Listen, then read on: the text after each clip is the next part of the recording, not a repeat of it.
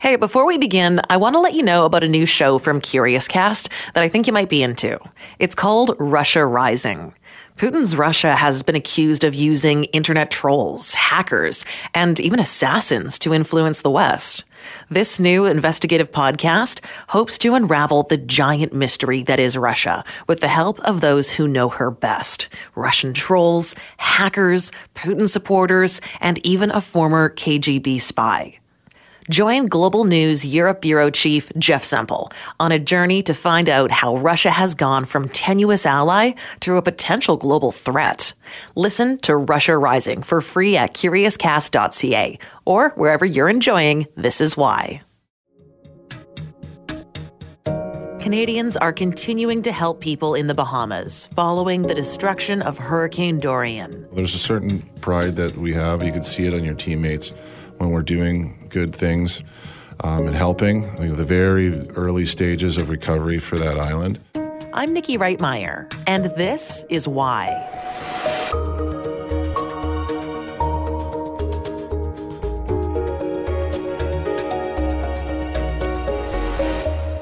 In the last episode of this podcast, we spoke to a Canadian man named Mike who went above and beyond to help a family that he barely knew from the Bahamas come to Canada following the devastation of Hurricane Dorian. It just was absolutely devastating. And then, so I just started going through my phone book of all of my friends down there, and I just started texting everybody, "Are you safe? Are you safe? Are you safe?" And Dexter was actually the first person to respond.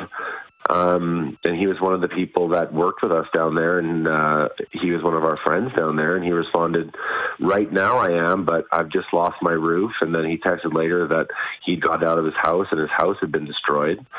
Wow. And we'd been in contact with him, and then a couple of days, a day or so went by, and I talked to him again, and he said that, the situation was getting really, really bad. And he sent me a text message and just said, "What do you think the chances are? Can you get me to Canada? Things are really, really bad here. There's dead bodies floating by. There's all the houses are crumbled. There's no food. There's no water." And I said to him, "Yes, I can get you to Canada." And then as soon as I said that, I didn't realize what I was getting myself into. But as soon as I said yes, then there was no turning back from that point.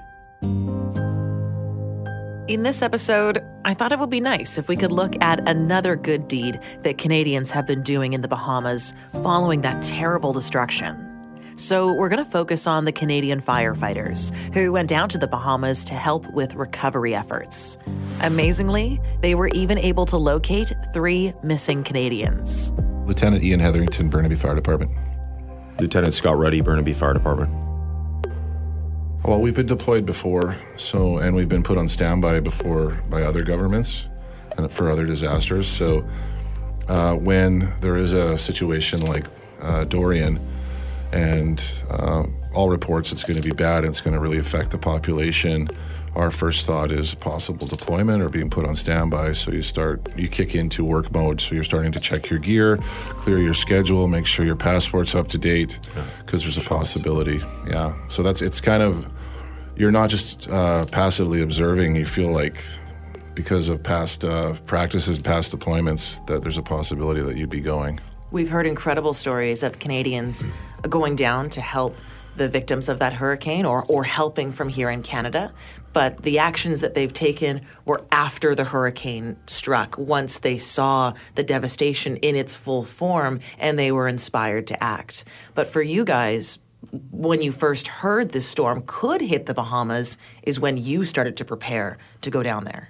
Yeah, I think like Ian's saying, you're always prepared. I mean, there's obviously different natural disasters. There's earthquakes and hurricanes and all different types, but when you hear them coming, you kind of, the radar goes up a little bit, and the guys do prepare themselves for getting deployed. And like Ian said, you clear your schedule, and you have to be ready to go. And so we're always ready. Have you done a deployment like this before? Yes, in 2015, the earthquake in Nepal. So we were deployed to Kathmandu for 8 days. for myself, the last one was the forest fires up in the interior of British Columbia. So it wasn't necessarily a search and rescue mission, but it was a team deployment very similar to what we did here. Considering your previous experiences, how did what you saw in the Bahamas compare? It was a lot more destruction in the Bahamas, although, 7.2 earthquake did a lot of damage to an ancient city like Kathmandu. But the fact that the storm surge came in after a Category 5 hurricane leveled every building, and then a 20-foot wall of water came in and washed it all around. So it was noticeably more destruction. It was really almost surreal to see, actually. I'd never seen destruction to that level, and, just things that don't seem normal, to look at were the norm. Like there's a giant barge in the center of Mudville, right? And you're wondering how it got there. But then, of course, you realize, there was a 20-foot wall of water, and, none of the boats are in the marinas. They're all over the place. There's basically no roads, left. They had cleared some of the main roads, but there was, there were no trees, anything like that. So it's just it's almost a surreal type landscape. So it's very hard to describe and take in. It's truly hard as someone hearing these stories to comprehend what it must have been like down there, what you guys were seeing and what you were experiencing, not just the visual side of this destruction, but having to help people and processing those emotions. It must have been very difficult. Well, difficult and rewarding. So there's a certain pride that we have. You can see it on your teammates when we're doing good things and helping. The very early stages of recovery for that island, we were a part of it. And then our guys, in their off hours, they were rescuing dogs because a lot of the people on the island left. They left their pets behind, or they are missing and their pets are still there. So there's hundreds of dogs and cats roaming around that aren't being cared for. So, in the off hours, our guys were finding dog crates, catching dogs, and then there's a international association that landed on the ground there on Abaco, and they're flying dogs and cats out of the country to Florida. That's awesome. So you guys are down there helping people and helping the animals as well. Yeah, for sure. And then, there were other positive tasks that we got done too, because if you're just going down to do a body recovery, it can get pretty, taxing on the guys mentally. But, the dogs, helping the dogs out was great. And then we delivered a lot of medical supplies for the clinic where we were staying and made some good friendships and connections there. And, there were just a lot of, and of course, finding the other 3 Canadians was so positive for the group that, at the end of it, the positive outweighed the negative. Let's talk about that more, finding those 3 Canadians. Can you walk me through that portion of the story? Yeah, on the second day that we were there, we got a communication from Clarkie, our union president, who, he's unbelievable. He was in contact with us just about, every day, literally, when we were down there. And he said, sent us the message from the government, Global Affairs Canada, that said that there were 3 Canadians missing.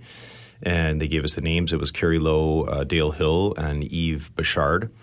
And so what happened on day 2 then was that Ian actually split off and went with his group and did a search up in the last known area where he was supposed to be for Dale Hill, and that was Pelican Beach. And they found him, just about right away, just driving around, sort of doing the rebuilding process, and he was okay. And so that was good. That was one that was very positive for our group. And then that must have been a relief. Yeah. Mm-hmm. And then the next 2, Ian can describe, but yeah. So there was a woman missing, and we had reports following up, just investigating on the island while we're, searching for areas and clearing areas and discovering deceased people. We were also investigating these leads on the Canadians. So we heard everything that she was off the island in the United States.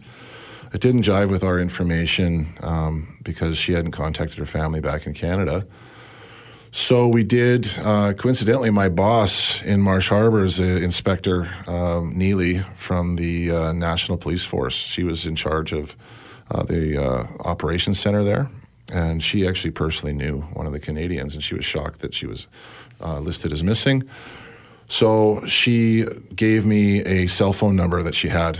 So I followed up on that cell number. Teammates of mine, we kind investigated, followed leads, and we found her residence and we found her roommates, and I guess she was traumatized by the storm. We had confirmation she was alive. We had a picture, date of birth of her after the storm, but she was traumatized, and she was 3 days in a bathtub with 8 people while the house disintegrated around her, and just was thankful she was alive and not sure what she was going to do next. My team had checked in with the local clinic up there in Treasure Key, and we had multiple hits on like confirmations for her well-being and stuff. And the clinic there was very capable of looking after people, like, which was actually surprising considering how much destruction had happened.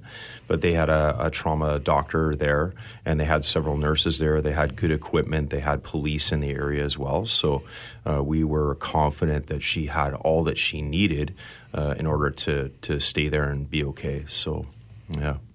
Wow, that's incredible. I guess the house was being blown apart around them, so their last area of refuge was a bathtub for 3 days, and then that was all pretty much was left was standing was the bathroom that they were in. So her residence was right on the beach. She fled Marsh Harbor to a remote location on the island called Treasure Key, thinking that the storm wouldn't reach up there.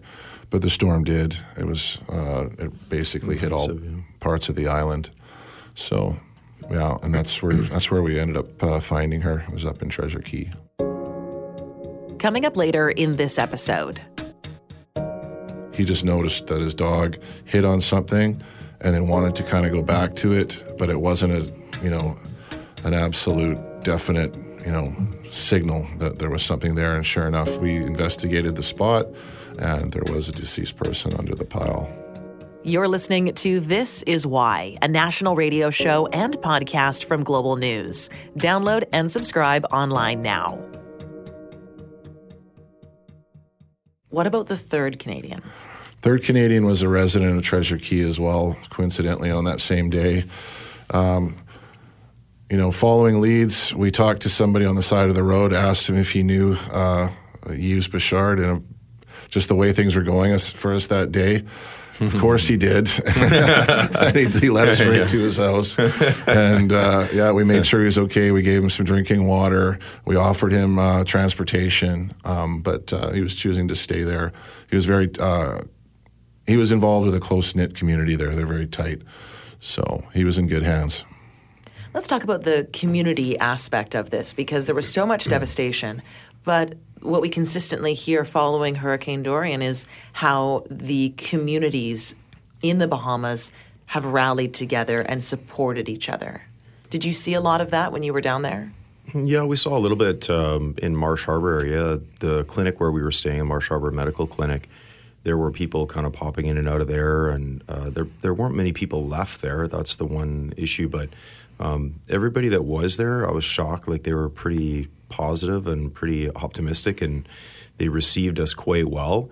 So we definitely have to, thank them for doing that, because of course we go into those situations and it's very difficult to find your appropriate place that you're going to stay and set up shop, all that kind of stuff. But yeah, the community was definitely rallying. Like, we didn't see a lot of the looting issues or security problems that people had reported. We did hear that initially there was some, that were down by the docks area, but there was initial confusion and fear and stuff. So that can cause that, but it wasn't as bad when we got there. You brought your own rescue dogs down there as well to help in the search mission. What's it like working with these dogs? It's great to work with them. So they're highly trained, and they make our job a lot easier. So there's just basic rules that you follow with handling a dog. You want the area to be searched by a dog to be clear of people if you can, and you want to have the right wind direction at the right level, so at the dog's nose, and then they will hit on either a live victim or a deceased victim or something. There's very few false hits for the dog, so they were pretty accurate in our case locating deceased. We located 6 deceased people, and then cleared debris and got coroners in to remove the body. Will the dogs indicate to you if they have found a live person or if they have found a deceased person, or do they react the same way if they have any hit? It's different, yeah. So I noticed that the dogs will bark and sit for a live, and for a deceased, they'll kind of lay down and scratch the ground. So there is a distinct difference in how they react. So, and the dog handlers are experts in it. We are, we're just teammates. We have our own expertise in other areas like technical search, or if you're just running the incident from an IC point of view, an incident commander point of view. The dog handlers notice the subtleties of their dogs. So one of the hits in particular, it was really subtle. He just noticed that his dog hit on something and then wanted to kind of go back to it, but it wasn't an absolute definite, signal that there was something there. And sure enough, we investigated the spot, and there was a deceased person under the pile. That's incredible, the skill that it takes and the partnership that it takes in working with an animal that is trained in that way, because just recognizing that subtle difference in their behavior could be the difference between life and death for someone who is trapped under rubble if the dog had hit on a live person. Yeah, that's right. Yeah, it's like I said, the handlers know their dogs really well, and one of them said it's like being deployed 7 days with a toddler, because they're always like on the leash and taking care of it. They look after their dogs before they look after themselves. So any kind of cuts or abrasions, their diet, you name it. Just keeping them cool too. Yeah. Like that was a huge challenge, like with all the lack of ground cover, like we had to take our own tents, which actually turned out to be a really good plan.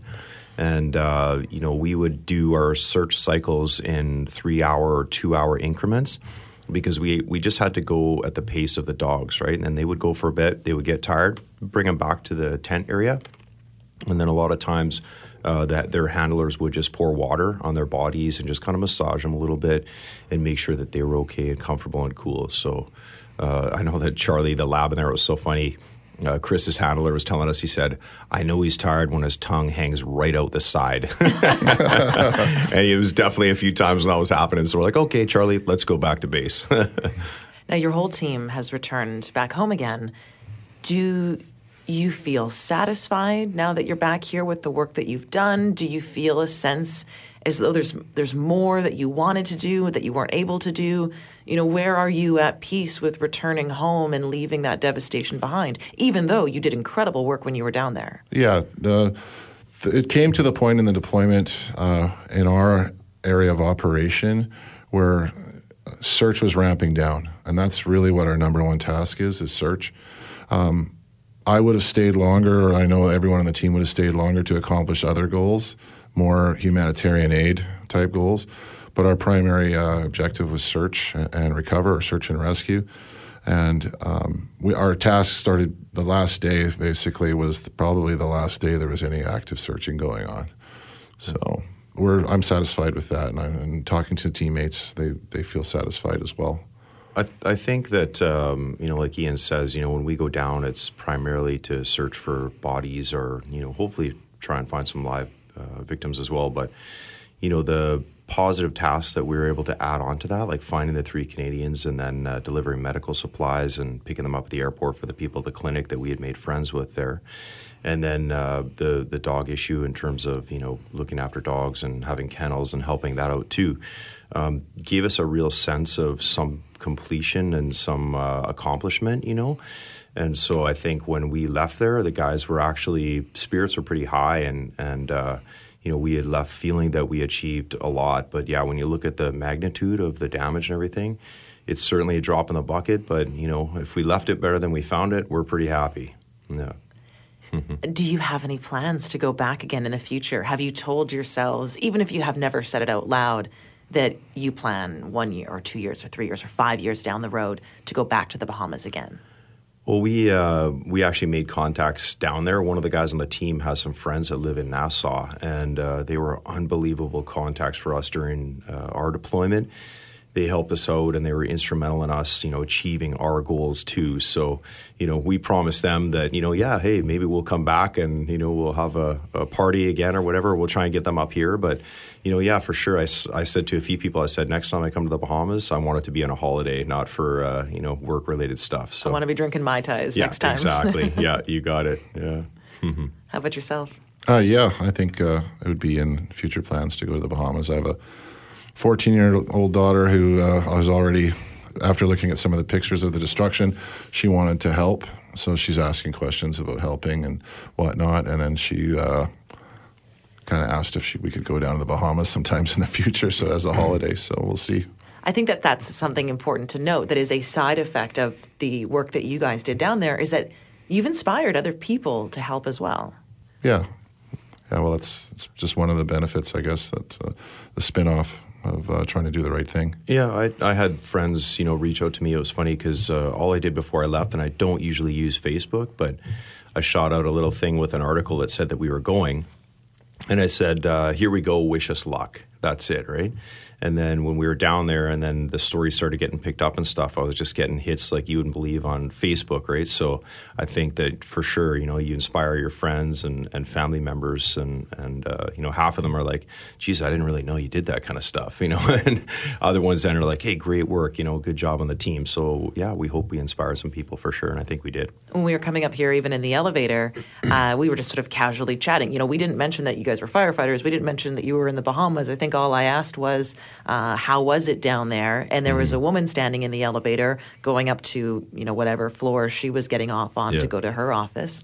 And she said, wait a minute, are you guys firefighters that went to the Bahamas? Yeah. And she said, thank you so much for your service. Thank you so much for what you've done. You helped find those 3 Canadians. Yeah. Have you had that reaction a lot from other people? Yeah, actually, when we were still at the airport in Nassau, we had a lot of people come up to us then, and you could tell that people recognized us because we wear the blue shirts that say, volunteering in your community, right? So we were easily recognizable. And then they, would say, yeah, thank you very much, and we really appreciate what you guys did. And yeah, since we've come home and the stories have circulated a bit, for sure, there's been people that have said, yeah, hey, we really appreciate everything you did. And I think that, yeah, finding those 3 Canadians was a real source of inspiration for a lot of people, and they were happy that we have the ability to do that, and, as a country, and that was a good thing. Cool. Yeah. Thank you guys very much for what you've done, as well as for this conversation. Yeah, no problem. Welcome. This Is Why is produced by John O'Dowd and me, Nikki Reitmeyer. It's a national radio show and a podcast. You can download, subscribe, or listen on Apple Podcasts, Google Podcasts, Spotify, or wherever you get your favorite podcasts from. Give us a rating as well as a review, and you can always send us an email. thisiswhy@curiouscast.ca. Thanks for listening, and I'll talk to you next week.